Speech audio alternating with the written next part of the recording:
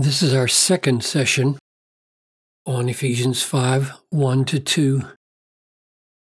And I want to focus on this phrase, walk in love first, and then let as Christ loved us and gave himself up for us, define what this love is. So, giving himself up for us defines the nature of his love, or the focus of his love here. And his love is the model for the love we are to walk in, which means that our love here is going to be marked very particularly by giving ourselves up for the good of others. Father, I pray that you would reveal to us the beauty of the love of Christ, the love of the Father, and that you would, in revealing what it is to be loved like that, make us, by your sovereign power, loving people, that the world may know that you sent the Son. I pray this in Jesus' name. Amen. So when he says, and walk in love here, he hasn't forgotten, has he, that he has just said, we are loved children. We are to be imitators of God. That is, we are to love the way God loves, not just because we see the love of God as admirable, but because we're experiencing it as his children. So when he says, walk in love, it's hard not to think that in love includes in the experience of being loved. I don't think that exhausts the meaning of walk in love, but rather is part of it. Be imitators of God, that is, love the way God does, because you are loved by God. You're walking in his love. You live in his love. You're sustained by his love. You are brought into being and defined by his love. So walk in that experience. And walking in that experience will surely include walking in your love for others, because that's the way it's defined here. Walk in love as Christ loved us. So you are to love others the way Christ loved you. And the word walk here surely implies a life, right? A whole life lived in love. All of your footsteps, all of your thinking, all of your willing, all of your acting, all of your feeling, let it be done in love. As it says in 1 Corinthians 16, be watchful, stand firm in the faith, act like men, be strong, let all that you do be done in love. All that you do be done in love. Walk in love. This is called the way, right? In 1 Corinthians 12, I can't remember what verse it is. It's the last verse of the chapter, just before the great love chapter in 1 Corinthians 13.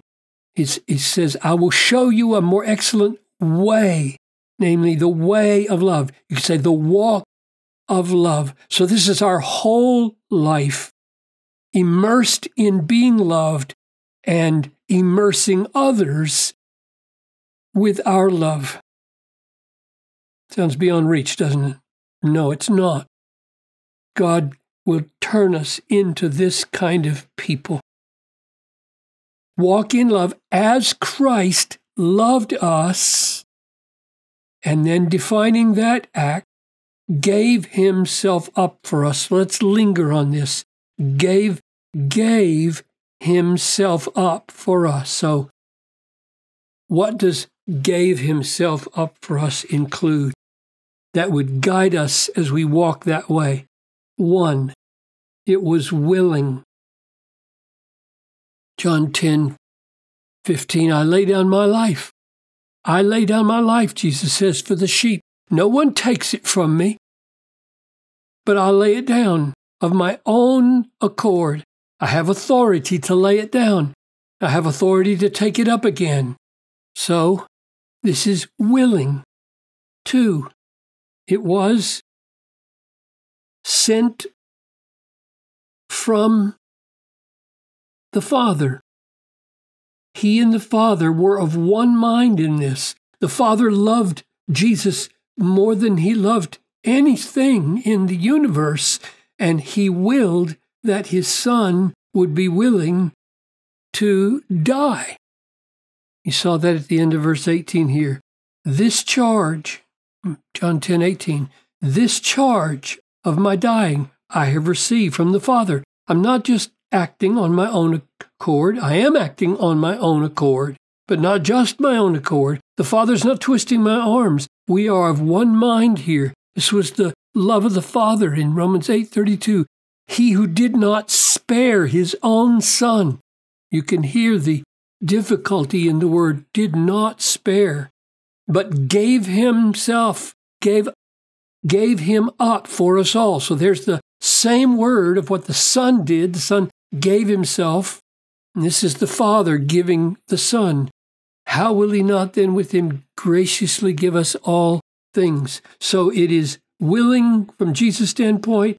It is totally in accord with the Father's will. It is into, so he gave himself into great suffering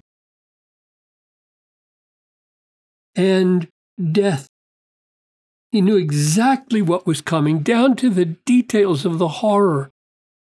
Look at Mark 10:33.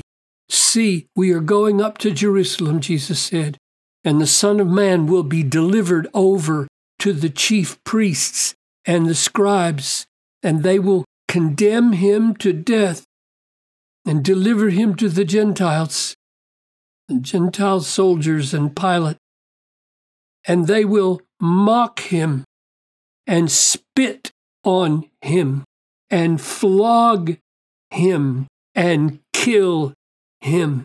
And after 3 days he will rise. Spit, flog, mock. He knew what was coming. This was a giving of himself willingly, by God's will, into great suffering and death for us. For us. For us corporately. As a church. Next chapter in Ephesians 5. Husbands, love your wives as Christ loved the church and gave himself up. Same word as back in chapter 5. Or the first part of chapter 5. I guess this is the same chapter. I think I said next chapter. Same chapter. Christ loved the church and gave himself up for her, that he might sanctify her, having cleansed her by the washing of water with the word, so that he might present the church to himself in splendor, without spot or wrinkle or any such thing, that she might be holy and without blemish. So he died for the church, to make the church sin-free and beautiful for himself. So corporately and individually. It irritates me when people try to stress the one of these over the other. They talk about, oh, you Christians are so individualistic about your personal salvation. Well, you bet I am, because the Bible is, and it's the most precious thing I have as an individual. And here's the way Paul talks about it. I have been crucified with Christ. I have been crucified with Christ. It is no longer I who live, but Christ who lives in me. And the life I now live in the flesh, I live by faith in the Son of God who loved me. You can just hear him, can't you? He loved me and gave himself for me. If you can't talk like that, if you have to talk in some kind of general corporate terms about only love for the church, but not about you as an individual, you don't know the Bible and you don't know the love of Christ. It is for us individually. So for us corporately, yes, he's making a beautiful church for himself. And for you and me individually in Christ. And oh, how precious it is. And then lastly, number 5, as a redemption. In other words, what does it mean that he willingly, in accord with the will of the Father, gave himself to great suffering and death for us? What does that mean? It means he became a redemption. Chapter 1 again. In him we have redemption through his blood, the forgiveness of our trespasses. So when the grace of God sent him and he shed his blood, he became a redemption, a ransom, a liberating price that resulted in the forgiveness of our sins. So, walk in such love. Walk willingly. Walk knowing that it is God's will for you to walk in such love. Walk into great suffering and death if love calls for it. And don't always be trying to seek safety and comfort. This is a walk in love as Christ gave himself for us. That's the definition of what it means to love each other. And walk for others. And walk, no, you are not the Savior. You don't become a new redemption, but oh yes, you can take people there. You can live and die so that people reach redemption. That's what it is to walk in love as Christ loved us and gave himself up for us.